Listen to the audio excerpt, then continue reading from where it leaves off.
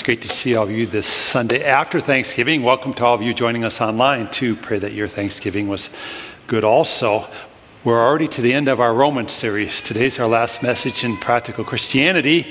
It's zooming in on this topic of hope. Today's also the first Sunday of Advent, which, as you've already heard, is also centered on this concept of hope. We've been through quite a journey here the last few weeks at Grace Point when it comes to Romans 13, 14, and 15. I've had some great conversations with some folks. Paul begins by talking about, submitting to authorities. Then he gets into another not very controversial subject matter, disputable matters and how to deal with those. And then brings us to this big idea that really what's supposed to happen for us as Christ followers, we're to be one mind and one voice and centered on Jesus Christ. There's supposed to be this divine unity happening. And now we get to one of my favorite verses in the Bible, Romans 15:13. And basically this is still centered on Jesus Christ. And we're going to read this verse out loud together. It's going to set the tone for today's message. If you're at home, I would suggest that you read it out loud at home also with us here at Grace Point as we read it out loud. So here we go. Let's read this verse out loud together. May the God of hope fill you with all joy and peace as you trust in him, so that you may overflow with hope by the power of the Holy Spirit. Now, this hope is centered in Christ. Paul hasn't left that topic at all. It's not like he says, I've talked on Jesus and having unity in Jesus. Now let's talk about hope. No, that hope is a hope that's focused on Christ, on what he's done for us and the promises he's made. We'll get to that here as the message unfolds this morning. And like I mentioned, today we'd like the Hope Candle. And basically this first Sunday of Advent, what we're doing is we're saying, we remember, God, that you promised us in Jesus Christ, and that you're a promise-keeping God, that you fulfill your prophecies. Therefore, we have hope in you. We trust what you have done. We trust what you will do in our lives. So I know there's a lot of things going on in life right now. I don't know where you're at. I find myself frequently being full of despondency and some despair. Anybody relate to me on that? I made the critical mistake this Thanksgiving weekend of actually reading Apple News. Should never have done that. Because what was the headlines? This new coronavirus, right? That's in South Africa, that's now making its way all throughout the world. It might be worse than Delta. Right? It's all this kind of phonetic kind of crazy talk going on, and it's unsettling to hear. And I said, great, here we go again, round 4 or whatever it is now. And then, I get a call from church, from somebody here at church that a couple people are in the hospital because they have COVID, not doing real well. And then I get a notification via some social media, my wife basically, that someone's passed away in our church, and I'm sad about that moment, that person. And, and all of a sudden I'm feeling a little down. Anybody ever have that happen to them? Where you get overwhelmed and you get kind of despondent, you get a little bit depressed, and I had to remind myself, we have a hope, right? Jesus Christ. We have this hope that's supposed to prevail in the midst of whatever we're going through, and it's Jesus Christ. By the way, listening to the Jacks game yesterday helped revive me. So, that was quite the victory for the Jacks to just hear them do so well. But the hope of Jesus, friends, is like this mighty weapon in an arsenal that we're supposed to have of weaponry that God has provided for it. So let me ask you this question. How is your hope holding up? How are you doing in the midst of everything that's going on? Are you holding on to the hope of Christ, or do you find yourself despairing and being a bit despondent? Are the struggles of this world driving you to trust in Christ more? Or are they driving you maybe away from Christ a bit, if you're honest? Life rightly handled always drives us into Christ. Now, I work out, and I don't like to work out much. Anybody like to work out? I do it more because I'm supposed to do it, not because I think, this is a good thing to do. And so frequently I'll listen to my Bible in my earbuds and listen to massive amounts of Bible as I'm working out in the hope that somehow I won't notice that I'm working out. Amen? It does help. So the other day I was listening to the Bible, and I got to 1 Chronicles chapter 11, and I thought, this is really an interesting chapter. It talked about David's 3 mighty men, and then his 30 mighty fighting men. And then it went on to talk about all of Israel, and it said together collectively, they provided David's kingship with strong support, and they extended his influence over the land. And these 3 mighty fighting men, they were just instrumental. They were just key in David's, success. And I begin to think, and I'm not taking this analogy too far, I hope, today. I begin to think, we have 3 mighty fighting men, 3 mighty fighting allies in our arsenal, in our spiritual equipping that God has provided for us. It's found in 1 Corinthians chapter 13, verse 13. These 3 things remain: faith, hope, and what? Love, right? If you've been to a wedding, you've probably heard that verse. Now, these 3 things remain: faith, hope, and love. And these are like key equipping allies for us as followers of Jesus Christ to do valiantly in our lives. So hear this. The follower of Jesus has 3 mighty allies: faith, hope, and love. And these are just essential for extending the kingdom of God, for the kingdom of God to prevail in the land. The people of God have to be people of great faith, great hope, and great love. Amen? And they're just essential for us to do what God has ordained for us to do, and that's to extend the kingdom of God over the land. So in Romans 15:13, Paul takes us specifically to what? Hope. Now, I don't know if you've been around church for a while. I've been around church for a long time now. Faith gets talked about a lot. Love gets talked about all the time. Hope, hardly ever. And I think we do that a little bit to our detriment. Hope is so essential for the Christ follower to have during times like we live in. So otherwise, it's so easy to get cynical, to get angry, to get despairing, to get despondent. And I think some of this kind of thought process of despondency and despairing and helplessness and hopelessness has kind of infiltrated the church to just some degree. I know I do battle with it. And so here's the reality of this hope that I'm talking with you about today. It's not a vague kind of I hoped so. It's not just wishful thinking kind of hope. It's a hope that has its focus firmly on Christ, what Christ has done, and what he has promised to do. And that then sets the tone of your spiritual well-being. Amen? You have this hope.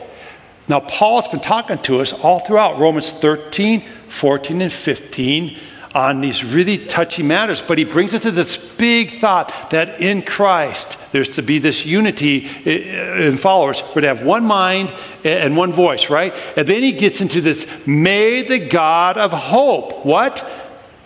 Fill you with his hope as you trust in him and all that kind of stuff, and the Holy Spirit fill you to overflowing, right? With this hope. He hasn't left Jesus here. You understand that, right? This hope is found only in Jesus Christ, and it's to be this really strong, enabling ally in our walk in the Christian faith. So our big thought today is this: true hope is really only experienced within the confines of correct focus on what Jesus has done and promised to do. If you find yourself suffering from some despondency or despair or getting angry easily. Anybody get angry easily right now? I find myself, I get angry a little more easily recently. I'm just frustrated. Anybody else is frustrated with things going on? Well, what's happening is we're losing the focus of Jesus Christ. And we're looking at life outside this confines of focus on Christ. And then we begin to experience hopelessness and despondency and some despair. So our hope is not wishful thinking, amen? Our hope has an object, Jesus, amen? Amen? Boy, today it's like pulling teeth from you guys to get an amen. First hour, I thought they were taking they were having the old hangover from turkey nap during church. Come on now. Often in life, we want this like 3-step kind of methodology. Well, I'll just do this, this, and this, and life works out well. It's not like that. What we have is a hope in relationship in Christ. It's a person and it's a relationship. And Jesus is our hope. It's just that simple. I have an illustration. I shared this a long time ago. Some of you may vaguely remember it. It bears repetition this morning because it makes a great point. An engineer, a psychologist, and a theologian were out hunting together. And they were in Canada on this hunting excursion, and they came across this isolated cabin far removed from any town, because friendly hospitality is part of the common practice and virtue of those who do this wilderness kind of adventure. They went up to the cabin because they were tired, and they knocked on the door to see if they could rest a while in the cabin. There was no one there, so they let themselves into this cabin. Now, this cabin was super simple. It had just two rooms, and just some simple furniture around it. But they noticed something really kind of bizarre. There's this great big pot-belly stove that was suspended from the rafters by some cabling hanging in the middle of the room. Well, this led to some interesting discussion. Right away, the psychologist went to where they go, and he said, well, evidently the trapper who owns this cabin is lonely, and he curls up underneath the pot-belly stove, and in the warmth of that, has that reoccurring womb experience. I thought, yeah, that sounds like psychologists. Anyway, then the engineer, being much more practical, said, no, he's just observing the law of thermodynamics. He's got the stove elevated up because he's figured out that it distributes the heat much, much more efficiently and more evenly by being suspended in the middle of the room. Well, then the theologian had to get his 2 cents in there too. And so he says, no, it's about fire and the significance of fire, being lifted up. And, so there's some religious implications going on here. So then about this time, the trapper shows up. And now they're really interested. Why is this pot-belly stove suspended in the middle of your cabin? So they ask him, what's going on with the pot-belly stove? Why? We're having a discussion. Why is this thing suspended in the middle of your cabin like this? And the trapper just succinctly says, hey, I had plenty of cable, but not enough stovepipe. Okay, some of you ask when you get home what that means, okay? And they'll be told what that means. But anyway, and so basically what the point of this illustration is this. We see our lives through our experiences, our particular educational bent, and we have these filters of interpretation. We don't see life frequently as it is. We see it as we think it should be. Just look at what's going on in the world today and all the discussion that goes on around all these controversial issues. People see life through what? Their filters, their life experiences, their education, their friendships, and all that kind of stuff. Now, here's what happens to us if we're not careful. We make some things complicated that we should not make complicated. And we get convoluted theories going on here. And I want to just tell you this, church. I want you to hear this. It's this simple. We have a hope, and his name is Jesus Christ, period. Don't make it complicated. Because when we do that, when we complicate that, and we lose the simple sight of Jesus as our hope, then guess what we begin to experience? Anxiety and stress and fear and hopelessness and despondency and despair. And the world needs to see a church today focused on Jesus Christ. Amen? Don't lose the simplicity of that. Sometimes the most profound things in life are just utterly simple. Amen? And the hope that we have is in Jesus Christ. What he has done and what he has promised to do. It's just that simple. That is the source of our hope. We have an object to our hope. His name is Jesus Christ. Now, God's plan all along would be that we'd find hope in Jesus Christ. It's not something he just thought of. It's a common big theme of the Bible. Let me take you through a short Bible history lesson. You okay with that? Because you have no choice. And so, other than you could get up and walk out, I guess. So you evidently do have a choice. But right away in the book of Genesis, we see God creates Adam and Eve, and they're in perfect relationship with God, unfiltered relationship with God. Amen, right? And they're interacting with God face to face. But then what happened? They sinned.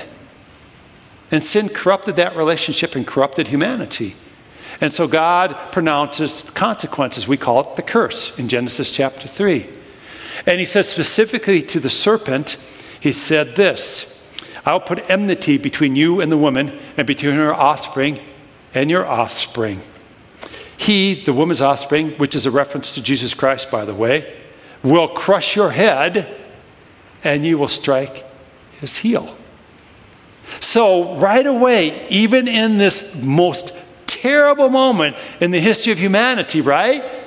God, even as he's pronouncing the curse that we call the curse, I call it the consequences of sin, all right?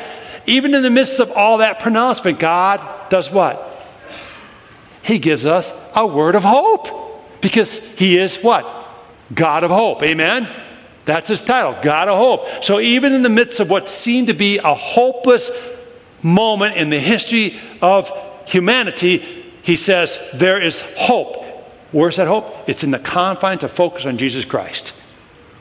God's already turning people to the focus of what he's going to do in Jesus Christ. Well, then, if you read Genesis, you know that it covers a lot of history really fast.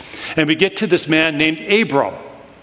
And God appears to Abram, who he later changes his name to Abraham, in Genesis 12. And God called him to leave his father's land and go to the land that God had for him. And God promises to bless Abram, to make his name great. He was at that point childless, to make his name great. And this promise concluded by saying that all people will be blessed through your offspring. Well, how are they blessed through Abraham's offspring?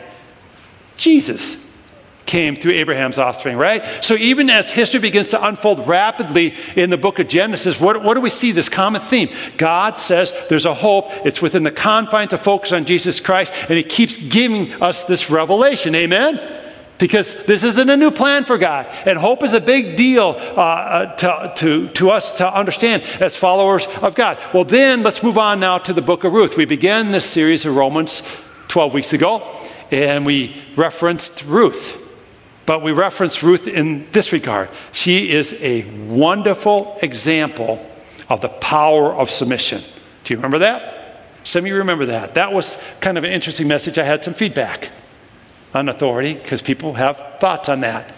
But Ruth is a wonderful example of the power of submission to authority. Well, I want to return back to Ruth because now I'm going to look at Boaz a little bit with you because he is illustrative of Christ and what Christ would do for broken, bitter people. So in the book of Ruth, we read about this lady named Naomi and her husband Elimelech, and they leave Bethlehem and they go to Moab because there's a famine in the land. While they're in Moab, the two sons of Naomi marry some Moabite woman, one of them being Ruth. Well, then tragedy hits, and Elimelech, the two sons, die.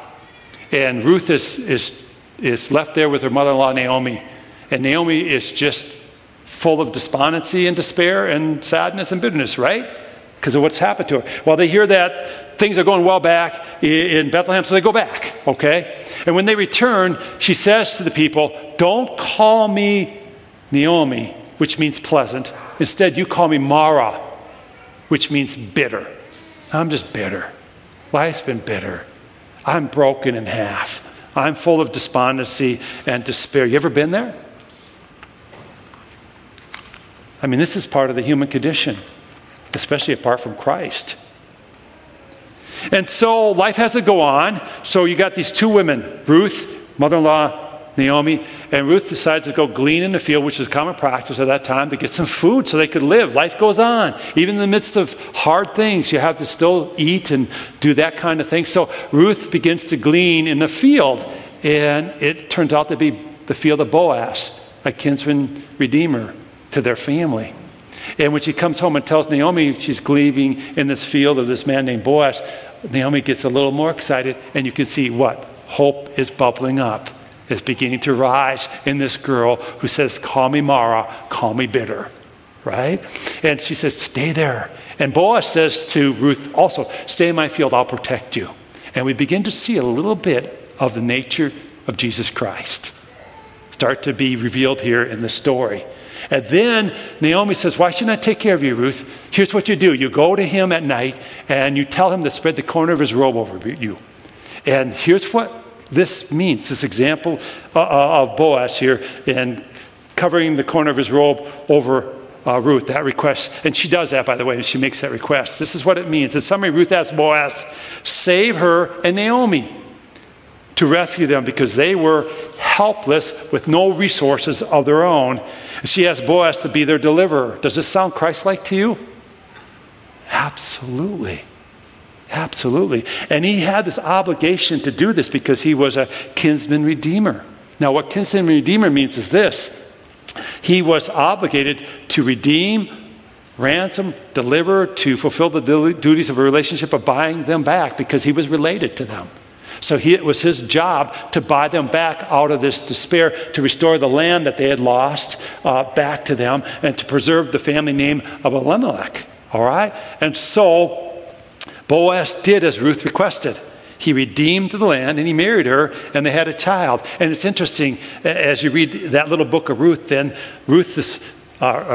Naomi, is sitting there with the baby on her lap and the women gather around her and says, praise be to God who has not left you without a kinsman redeemer. And it's a foreshadowing, friends, of what God would do in Jesus Christ, because God is a God of hope and is constantly telling this throughout Scripture that he is a God of hope. So Boaz foreshadowed what Jesus would do for those who put their faith in him. This is to instill in us hope, because this is what Jesus is to us. See, before the fall, we belonged to God. We lived in the land of plenty. It's called the Garden of Eden. There was perfect relationship with God. Amen, right? And what happened when we experienced the fall? When our foreparents, Adam and Eve, our mom and dad, so to speak, of the human race, when they sinned, what happened? They sold us out. They sold the land. They gave dominion of the land over to who? Satan. And the demonic. Well, God wasn't going to leave us in that condition of hopelessness. He had a plan of redemption for us. And basically, the whole interaction of Boaz with Ruth was based on Leviticus chapter 25, where God says this to Israel in verses 23 through 25. The land of Israel belongs to me. You are aliens and tenants on my land, so to speak. Therefore, you don't own the land. I own the land. And even though you sell it, I'm going to make a way for that land to stay in your family's name. And he did this kinsman redeemer kind of revelation to the people of Israel, saying your nearest relative can come buy the land back so that you don't lose your name out of the land, because the land is mine. And we have a lot of talk today going on about freedoms and all that kind of stuff. You know what? I want to tell you this, folks. I want you to hear this from me now. And open your hearts. Our identity is in Jesus Christ, period. And he owns us. Amen? That's the way it was at the beginning. And that's the way it is restored in Jesus Christ. And so God saw our condition of lostness, and so he decided to send a near kinsman redeemer for us, a relative, one of us. His name is Jesus. And he came and he died for us, right? And he bought us back. He purchased us. He redeemed us. Boaz was foreshadowing what would happen for us. We were broken. We were bitter. We were despairing. We were despondent because the land had been sold out, and we were now people without a name, without a place. Amen? And then God comes and the person of Jesus Christ, and he buys us back. And now our identity is in Jesus Christ. And he is our sovereign. He is over the land in his rightful position again. Amen? You see, the story of Boaz points us to Christ. And hope is found within the confines of correct understanding and focus on Jesus Christ.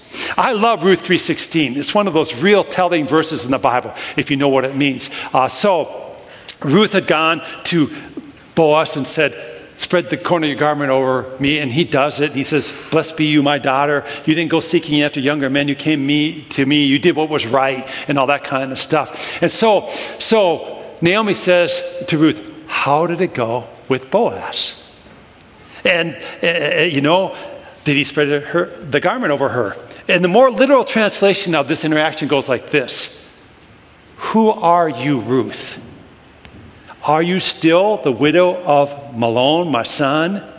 Or are you now the bride of Boaz? And she says, I'm the bride of Boaz. And hope is just rising. And I want to ask you all that question today. I want you to think about this. Because God has offered us this redemption.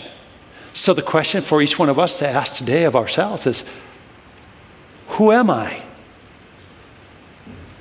Am I still this widower, this, person that suffered loss, that, is still in this place of despondency under the rule of Satan? Or am I the bride of Christ? Who am I? And if you're the bride of Christ, listen to this. If you're the bride of Christ, then may the God of hope fill you with joy and peace as you trust in him. And may the power of the Holy Spirit cause hope to overflow in you. That's what Paul's saying in Romans, amen? As the bride of Christ, as a church unified in Jesus Christ, may the God of hope, as you trust in him, may you be filled with this overflowing hope through the power of the Holy Spirit. Who are you today? Amen? I ask you that. Who are you? I frequently have to ask myself that. Who am I when I start feeling despondent and angry and have those bad moments? Who am I? What defines me? So those who place their faith in Jesus have the hope of Jesus as their kinsman redeemer. This is just a huge theme of the Bible, this hope. It's just a huge theme of the Bible. And it's so good. Let me ask you some takeaways today. We're going to wrap this up relatively quickly today. Takeaways. Again, how's your hope holding out? Here's a couple takeaways. God of hope means that God inspires and imparts hope to his people. God of hope, that label, that title means God inspires and imparts hope to his people. That's illustrative through the Genesis account I read to you today of the fall. It's illustrated through how God interacted with Abram. It's illustrated with how God interacted with Boaz and Ruth. It's illustrated through the promise of Romans 15:13. It's just all over the Bible that the God of hope means he inspires and imparts hope to his people. Peter says in 1 Peter chapter 1, verse 3 through 6, these words: Praise be to the God and Father of our Lord Jesus Christ. In his great mercy has given us new birth into what? Y'all woke up, didn't you? Into what? A living hope through the resurrection of Jesus Christ from the dead, and into an inheritance that can never perish, spoil, or fade.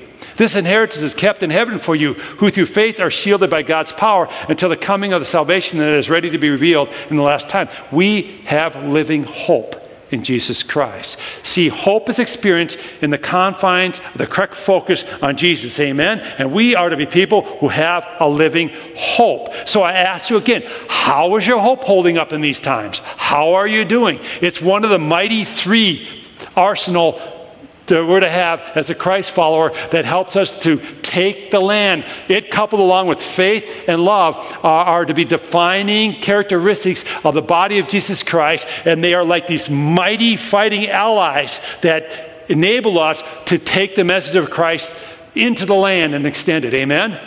If we don't have faith, hope, and love, what message do we have for a culture that's full of bitterness and despondency and hopelessness? What do we have for them? Faith, hope, and love. Secondly, second takeaway is this: ask the Holy Spirit to grace you with hope. Just ask for it. You have not because you ask not, God says.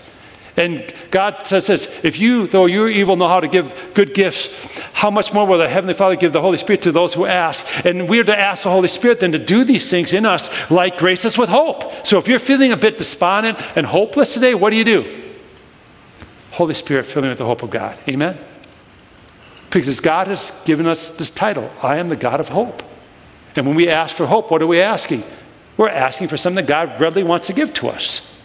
Here's what's interesting about this whole kinsman redeemer thing that was revealed in the story of Ruth and Boaz. A kinsman redeemer had to be able to do two things. One is buy the land back. He had to be able to purchase the land. He had to be able to pay the price. Okay? Boaz evidently was a rich man, could pay the price of buying back Elimelech's land, restoring it then to Naomi and taking Ruth as his wife. Okay? Jesus could buy back us, right? He had the purchasing power to do that. He's the only one that could. He's the perfect Son of God. The only one equipped to buy us back out of our sinful conditions. But secondly, that kinsman redeemer had to be able to be powerful enough to push out former tenants of the land that didn't belong there anymore. He'd have to, if by force, remove them from the land. I want to tell you this. I want to take this right to Jesus Christ. He's powerful, amen? And the power of the Holy Spirit, we're told, will put into us an overflowing hope. So listen, sometimes we have tenants that are not welcomed in our land once we become a Christ follower. Hopelessness, despondency, anxiety, fear, they are unwelcome tenants in the hearts of the Christ follower, amen? And we have to begin to pray in the power and the authority of the Holy Spirit. Take these tenants that are not welcomed in me, and by your power, Spirit, remove them. We have to pray with that kind of an attitude and understanding of the work of the Holy Spirit in us. Amen? And so the second takeaway here today is simply this. Pray that the Holy Spirit would fill you with an overflowing hope. So may the God of hope fill you with all joy and peace as you trust in him, so that you may overflow with hope by the power of the Holy Spirit. Amen? I'm preaching this word to me, friends, as much as to you. I have been so overwhelmed at times with hopelessness and despondency. It's just the time we live in. I would never for the life of me want to go through the last couple of years that we've gone through. How about you? I've watched people die that you can't visit them and see the despondency and despair of the families. I watch people isolate now and try to insulate and go into these, I'm going to conclude until this thing ends. I watch others, come up with all these theories of what's going on, and I think the pot belly is being raised, the stove is being raised, and all these theories of going on and things. And listen, Church of Jesus, listen to me. We have one hope. Jesus Christ, amen? We have to say radically focus on Jesus Christ. Jesus is the only hope we have. We focus on him, we focus on what he has done, we focus on what he's going to do, and that is our hope alone, amen? And may Jesus Christ, through the power of the Holy Spirit, causes a hope that overflows and that it affects the lives, and that we can extend that hope into the land, amen? I'm done. I need to quit. Let's pray. And then we're going to sing a song. Lord God, I want to thank you for this last message of practical Christianity. I know for me personally, this is probably the most relevant message for me. And I have a feeling that's the case with a lot of people. We can easily get overwhelmed with bad news. It just seems like the headlines anymore are just one bad news item after another. And I want to pray, Lord God, that wouldn't set our heart's tone. But instead, what would set our heart's tone, Lord, would be Jesus Christ and the filling of the Holy Spirit, that we'd overflow with hope, Lord. Even in the midst of everything that's going on, we have you, Jesus. I want to thank you, Jesus. You're the same yesterday, today, and forever. That what you promised to do, you'll do. As we lit the hope candle today, what we're doing is celebrating all the prophecies that spoke of you. Several hundred that spoke of your coming, Jesus. They're all fulfilled in you, which gives us this great hope that what you say will happen in the future will indeed take place. And so I pray that we would be people of great hope today, that this mighty ally would be one that takes its rightful place beside faith and love in the armor of the Christ follower of all of us, Lord, and that we would extend, your kingdom over the land, Jesus, as David experienced with his mighty men and his mighty three and the whole land of Israel coming alongside him, Lord. I just pray for just a movement to happen, an awakening, and may it be hope-filled, Lord. We just love you and praise you. Thank you for this message. It's like a now word, Jesus, that we need to hear. In your name and by your blood, Jesus, we pray these things. Amen.